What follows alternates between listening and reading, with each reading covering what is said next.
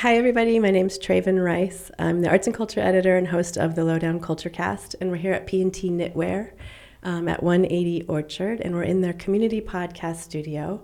I encourage you to go to their website, pntknitwear.com, and check out their many offerings, including almost nightly events with wonderful authors doing readings and interviews and book signings. And they have a great cafe, and they just started serving beer and wine. I think they're going to be doing a happy hour.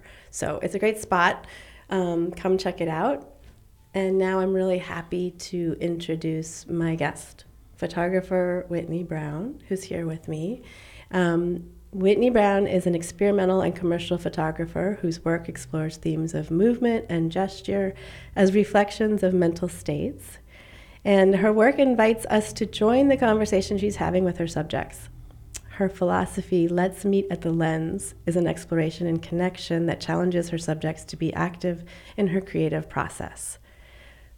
I wanted to invite Whitney. I'm so happy to have you here because we met you quite a few years ago through the Lowdown.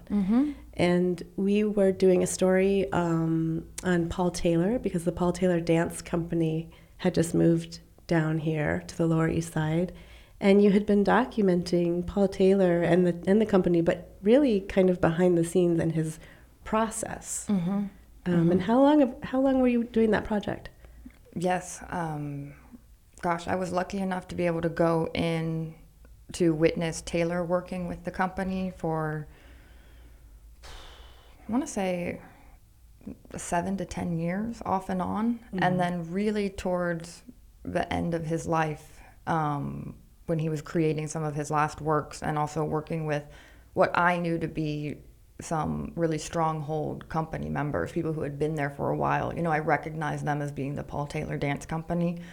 So I was extensively in there for the last 3 years of his life, sort of thing. Yeah, at a really, really special time to document. Yeah, he was I was told when I went in there that, you know, he doesn't like photographers and he didn't really love women. So when I went in there, was tasked with like really to be there, get the shot, but also hang back and be respectful to the process that was happening. So I definitely have many portraits of the back of this man's head, almost out of frustration and then also out of appreciation because I couldn't go in front of him. So I literally had to photograph either from the side or the back of him the entire time I was in there. The entire time? And so it didn't evolve? I mean, did he start to acknowledge that you were there, or how did it end up? I just knew the terms that I was in there for. You know, sometimes you want to push boundaries and fight things. And there were definitely times where I would scoot in, but it's atmospheric in the room. Like the rehearsal space is precious in a lot of ways. And there's a lot of emotions and things going on that to have a witness in there, like I respect the role I'm playing. And so if I'm given terms and I agree with them, I will follow them. You know, so I was okay with it. It gave the images their look, you know, because you get access, but you don't always get 100% full access, you know, and so it makes sense. Like, I was okay with it. I'm so interested in that term that you used as a witness, as being, is that how you kind of talk about being a photographer? I think I wear many hats, which I'm happy about. I've had professors and mentors in the past say, pick a lane. And I love so many aspects of photography. You know, so I love the way that it can be a witness and you can be there and you're always sharing your perspective. You know, the truth is from what I'm seeing through my lens. And then I also like that you can just mix it up and get experimental and just, you know, use it as a space-time machine and say things in a different language. But when I'm in the studio, I dip in between both. Like I try to be there, see what I'm seeing, honestly, like please the client. You know, I'm in there for a reason, there's an intention. And then once I feel like I get that, I'll mix it up. Like I'll do long exposure, I'll do more time, I'll realize what's going on in front of me is another medium. You know, it's another visual language. So then you can sort of meet the art where it is. You know. And so has that always been, was that your focus from the beginning, as was dance in No, particular? not at all. Not at all. I never ever thought that I would be as entrenched in the scene as I am. My mother is a modern dancer, and so is my sister. So I grew up in a theater world, and in going to dance classes, I had to go. It was almost like daycare for me. And I was definitely the preacher's daughter, like getting kicked out of class. And so I have grown up around dance with the little baby in the modern dancer belly, you know, and my mom was still moving. But I don't like to perform. So it was an odd relationship. There was tension there. And then when I moved to New York, my sister was a modern dancer. So I would kind of hang out with her friends, and I was comfortable. But I was a hardcore street photography and film. I mean, I didn't pick up a digital camera, and I didn't shoot to record movement until I moved to New York. But until that, I was really, really, really active street photographer. And I think it paid off because there's a certain level of anticipation you have to have, and like shamelessness when you're on the street or creating that kind of work. And it fit for performance because it, like what happens on the street, it's gone. So performance, you know, you have to catch it. Right. Or else, you know, kind of thing. Yeah. I mean, listen, I have to tell you, though, every time I'm reading about a dance company that's well known in New York City and I look at certain stories, there's your photo of them quite often. I'm happy about that. You know, the dance photographer scene in New York is strong, are amazing shooters. I'm happy to be a part of it. You know, I feel like I've worked my way, you know, up and into it. And I think it shows when you care about the other medium, you know, like I really respect dance and I respect dancers. So I know that I'm coming in at a very specific time in that process. And so I want to execute. And then, yeah, how often are we not reading the reviews, but there's a great photo? Or, you know, so you want to help. I want to help the community, you know, with the work. Yeah. So I think witnessing comes from that place of, I don't know until I see it. With dance, you know. But I think it must also, the witnessing aspect of it has to come from a specific place. So it's not just the anticipating. It's sort of this open place where you're able to catch it. You learn the language, like with Taylor. To loop it back to Taylor, the images could be wrong. Like you look at the work, and if the visual language isn't right, you know, like literally a head could be not at the right angle, or maybe the dancer is giving a smile when the piece is serious. But I remember showing my portfolio when I first went in there, years ago, but I wanted to show Tom Carvalho, who was my mentor at the time, was an amazing performance art photographer. He was Paul Taylor's photographer for many, many, many years. So when I mentored with Tom, he threw me the bone, and that's how I got in with Taylor. He was like, hey, go in and you do your thing in there. You treat them well. You just go shoot. I'm so sorry. That's how I kind of would get in. But I really had to learn and witness that it's disrespectful in a certain sense to like not honor the language. So Taylor it looks a certain way for a reason. So when I showed my first portfolio, they nixed like 9 out of the 20 images because it was something little off. So to the layman or to us, we thought it was a great photo, but it was little, and I got cut. And so I really all that just helped me learn and ideally get sharper, you know, with it. So you have to learn their language and say like, oh, that's the thing that they're trying to present. And so that's what I'm capturing. I would hope so. I also have my sister who was a modern dancer in my ear. So I'd be going through editing photos, and she'd come up to me and she'd be like, no way, that's not a select, look at the foot. And I'm like, oh, okay, cool. And again, it just goes back to that moment of like, you want to honor them. I've only got a moment. You know, I want that foot looking good. You know, it's like it looked good. It probably did look better than I shot it. You know, you kind of have to meet it there. So I think that's where the dance photography, there's a training that's involved, and a training that only comes from witnessing. Like I do a lot of watching when I don't have the camera to my face. You know.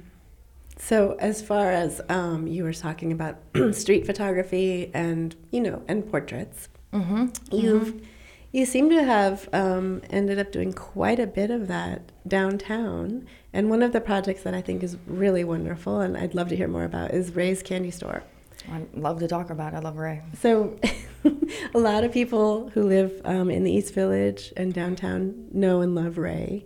He's had it's a more than a bodega, but it's a bodega, I would call it. Would you call it a bodega? For over 40 years? He calls it a candy store. Like if you asked Ray, he would call it a candy store. Which is the reason why I'm calling this little book I'm making about him Candy Store. But it is, I guess it's hard, more a restaurant than bodega, even though you could get candy there and cigarettes. I guess it is a glorified bodega. I mean, you can get whatever you want, but he has his specialties, and he's been there for years. So, in New York, that's what we do. If you live on the block, you go get your stuff, whatever you want, your coffee, your ice cream, he did donuts, right? Or beignets. Beignets, and he's known for his Belgian French fries and deep fried Oreos, and then soft serve, and then egg creams. Yep. So if you're into New York egg creams, then you go to Ray's. And ideally you want it made by Ray. Because when I would work there, literally some people would not take the egg cream because they were like, no, Ray didn't make it. And I'm like, I swear to God, it's a good egg cream. I swear. So how did this start? And I didn't know you worked there. Let me redefine that term. I like to say I volunteered, but the labor was there for sure, but he didn't necessarily hire me. Ray's is located on Avenue A. Avenue A and 7th, right across from Tompkins Square Park. Yeah, and just right up 119 Avenue A. And Ray is how old now? Ray just turned 90. He will be turning 91 in January. And I mean, truly, and that... Sometimes when I'm relaxing or having a bad day, I will literally think about Ray. And I'm like, wow, he's in the shop right now, And he's been there for 40 years?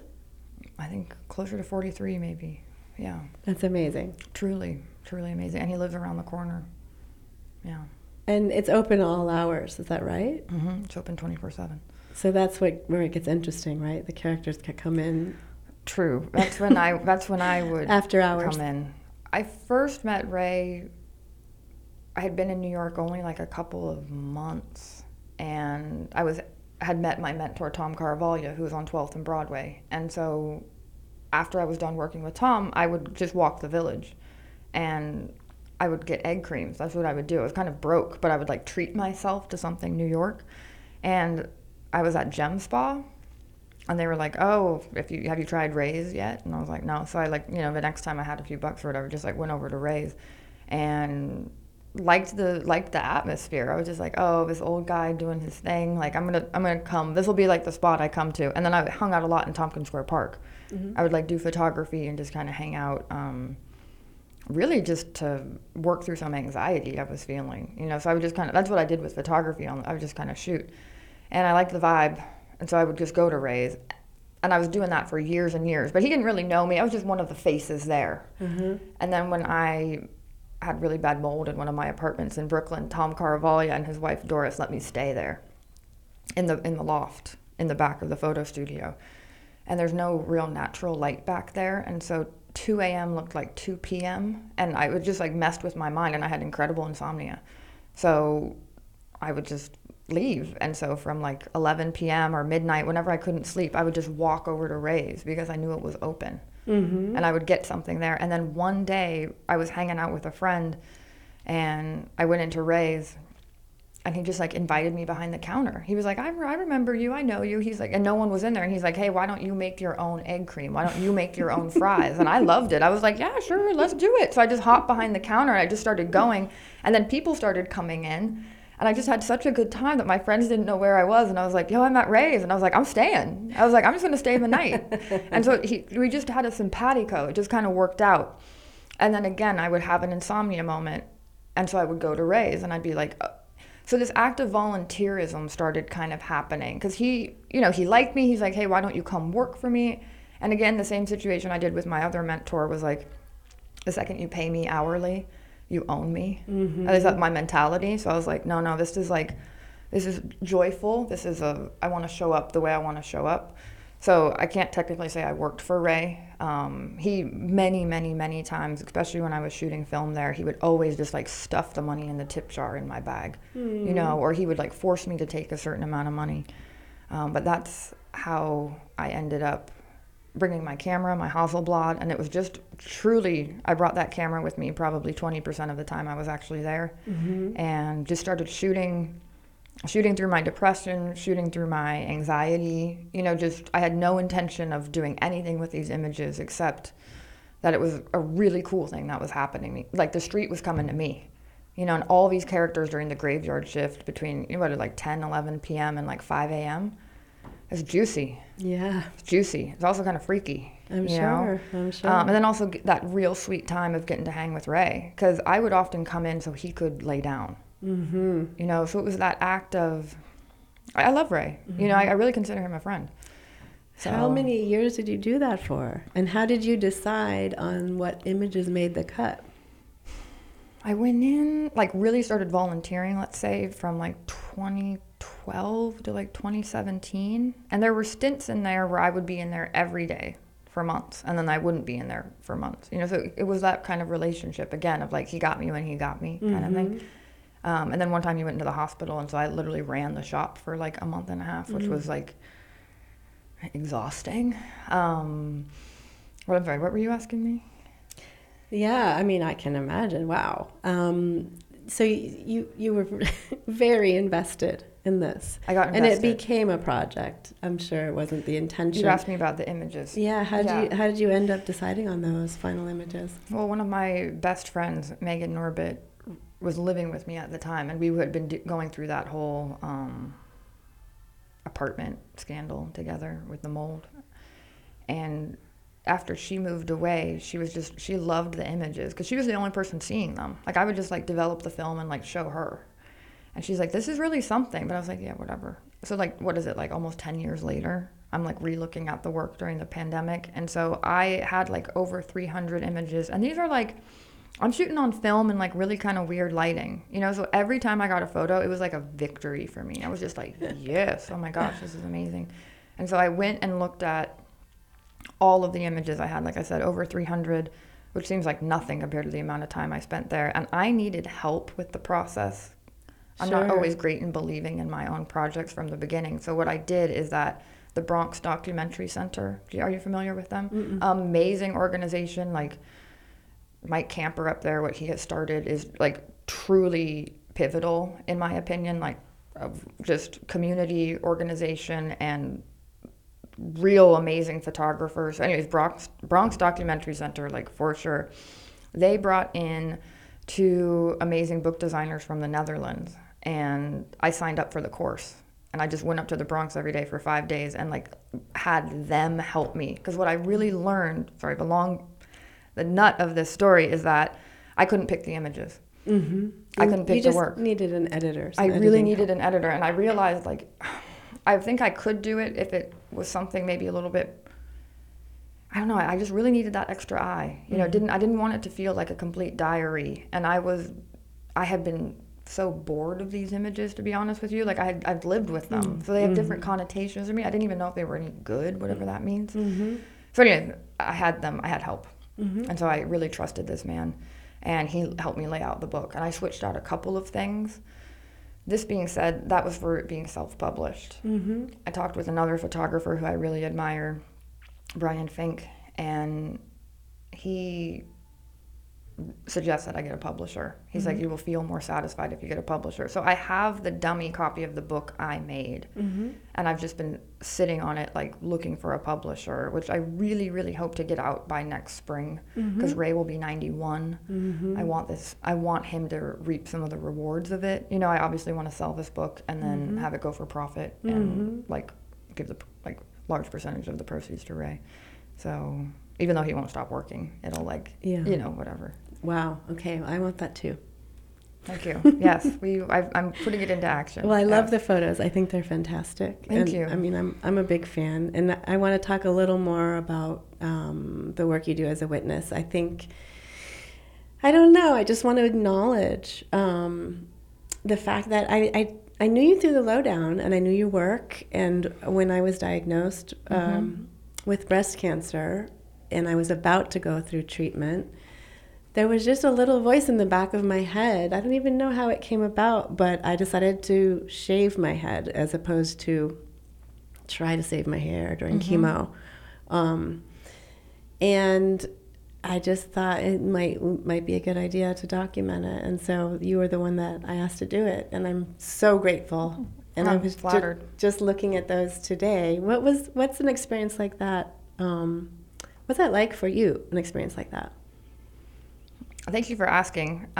Ultimately, I first say flattered, to have someone think of me in a time where they want to be seen is powerful and incredibly activating. I mean, it honestly gives me goosebumps right now. Like, I don't try to take it lightly. I'm flattered. I get this feeling of like an open vessel. You just want to go like open palm, open vessel. Like, if you need me, I can tighten up, but like just to kind of hold that space, and like I said, I can press in more if need be, but yeah, just flattered, I guess. Well, it was just a beautiful balance. I was just glad you were there and certainly didn't get in the way of it. And I'm so grateful now, looking back. I was looking at them today, the photos, just to have those. It's really, really special and important. I feel like I grow, truly to witness those things where I'm like, wow, I have not had the experience that you're having, so to be able to watch it, your partner was there, in the space, and that whole moment, I think I witness a lot of bravery all the time. When people do things and they're afraid or something, I find it amazing. Also in dance, it's like people who leave it all out there is like very attractive to me, or I tend to gravitate towards it. So I think when that little voice, like you mentioned, comes into your head, it also is a nice way to think about photography, because sometimes we're so overstimulated and photography is forced in our face all the time. The fact that you want to remember something and it can be for you feels like a loving gift in a way. Like, even when I shot a dance show yesterday, and when I'm at my best self, I feel like I'm delivering a gift, even to a client. It's like you want them to like be happy or like you want them to like have the experience that they were hoping for, or like you want to just like rock someone's world, kind of thing. Like, of like, whoa, we all look, it's ubiquitous, right? We're always looking all the time, but it's like the lens is amazing. Yeah. Well, you see what I see, Yeah. Yeah. It's cool. Yeah. So I, like that experience of being able to witness you getting your head shaved, like, helped me grow. Like I almost not like I could take it on like I had it, but I was able to see it. And so that old adage, I guess, seeing is believing. Well, I just think it takes a certain type of person to be able to be present in that way, because it's such a scary, fragile, delicate, human, vulnerable time. Well, no, I appreciate you mentioning it now, but I hate to say I loved it, but it's like I'm there for it. Like, I'm there with love, No, ideally. That's what I recognize. That's what I wanted to recognize. Speaking about sort of being present for personal experience, I wanted to ask you about the project that's very personal to you, which is, and I've seen some of the photos and video, which I think were so lovely, and they're documenting your grandmother, your mother, yourself, and your sister. Generational girl group. Yes, my sister and I one year decided to take a little road trip from like Las Vegas into Central California, which is where my grandmother lives.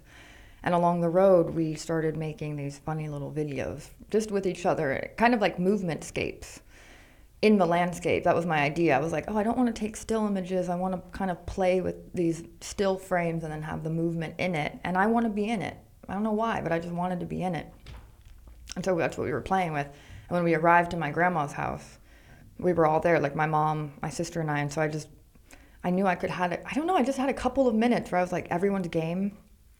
Let's just do this. And so I came up with like a little choreography and truly just set up my iPhone. And we do like 1 or 2 takes. That's it. But they became these little moving family portraits, which were nice. All the women in my family have a rejection of photography. It's like frustrating for me. I think there's something, dancer dysmorphia is real, to be honest, where I feel like people like don't see themselves the way that other people see them. They really get entrenched in what they look like. Maybe that's also why I try to come at photography or like dance photography particularly with like a boom, because I'm like, no, see what I see. You know, like I want you to see what I see. You mean a rejection of photography? I mean they're They very just hate having their picture taken. self-conscious. Totally. And like are very uncomfortable in front of the camera. But if I have them moving, they're okay because they're movers. Mm-hmm. So I was like, let me be a little uncomfortable and get in there because my mom and sister were comfortable and my grandma was just game. But just generational girl group videos were great. I ended up putting them in a couple little shows, but they bring me delight and joy. And it's nice to find like people relate to them too in a way of maybe synchronized movement with the women in your family. It feels good. You know, that's why I do them. And you're going to continue this documenting? I have tried. My grandmother has gone into retirement, as she likes to say. She can't move as much anymore. Mm-hmm. Mm-hmm. And I don't want her to not have her dignity in that. So I think I stopped asking. Mm-hmm. But I joked. I was like, all right, we got into an art show. We're done. You know, like let's hang up the hat. But I have a feeling that my sister and my mom and I will continue to. My grandmother is 98 and, you know, getting older, things are changing. So I did kind of have this thought where I was like, wow, I hope to do another movement video to express the void when my grandmother's gone, you know, because I think that practice can keep going. Mm-hmm. It's a nice visual language and like physical language. Now I have started photographing stills, film. I spent 5 weeks in California with my grandmother just in June. And I watched that transition of, you know, this incredibly, incredibly strong woman have to decide to like fight using a walker. You know, she can't drive anymore. So I just had to express, I don't know, I just started shooting. I brought my film camera up there and I was trying to be present and spend all this time with her. And then she watches like crazy Fox News and stuff. So I would have to go outside. And during that time, I just decided to photograph the house from the outside, my shadow. I realized like this is the house my mom grew up in. And so, gosh, when I got this film back just a couple of weeks ago, I almost started to cry because it's like some of the most emotionally like impactful film for me. Mm-hmm. I had been shooting commercially and that was it. I realized I hadn't really been shooting for myself. And so now I'm really taking the camera back, honestly, just to heal and to grow a little bit. I've spent my whole life running away from my family, and now because I have the camera, I'm ready to go. And maybe it's helping me, this conversation, really see that like I need to witness that. Like there's something there I need to see. And so I'm just so happy to be connected to my medium again, even to the point where like I don't talk to my father that much. And this year I'm gonna go spend Thanksgiving with him and his wife in Las Vegas. And I'm gonna bring my camera. And that's truly one of the only reasons why I feel like I can go, is because I want to take portraits. Mm-hmm. I have no idea what they're going to look like, but I have, like, having that experience photographing the women in my family. Now I feel so compelled to, like, go back into scorched earth, you know, a little bit, you know, but, like, keep it going. And maybe I could even bring that movement practice in with my dad. So I'm at my best when I'm curious, and I'm really curious. So that's fantastic. I think it'll be healing in a way. And I hope then it, you know, creates ripples. I'm not necessarily the artist who has like the most insane like thesis statement about their work. You know, I kind of have to like make and then compile. Mm-hmm. I just go out there and then have to kind of put it back together. Mm-hmm. So okay, we'll see. Well, please keep us posted. I will. I'm really excited about this work. I'm just like giddy. Please keep sharing and keep doing that and keep making the space for your personal work, because I think it's fantastic. And I'm really glad you were here with us today. Appreciate that. Thank you so much.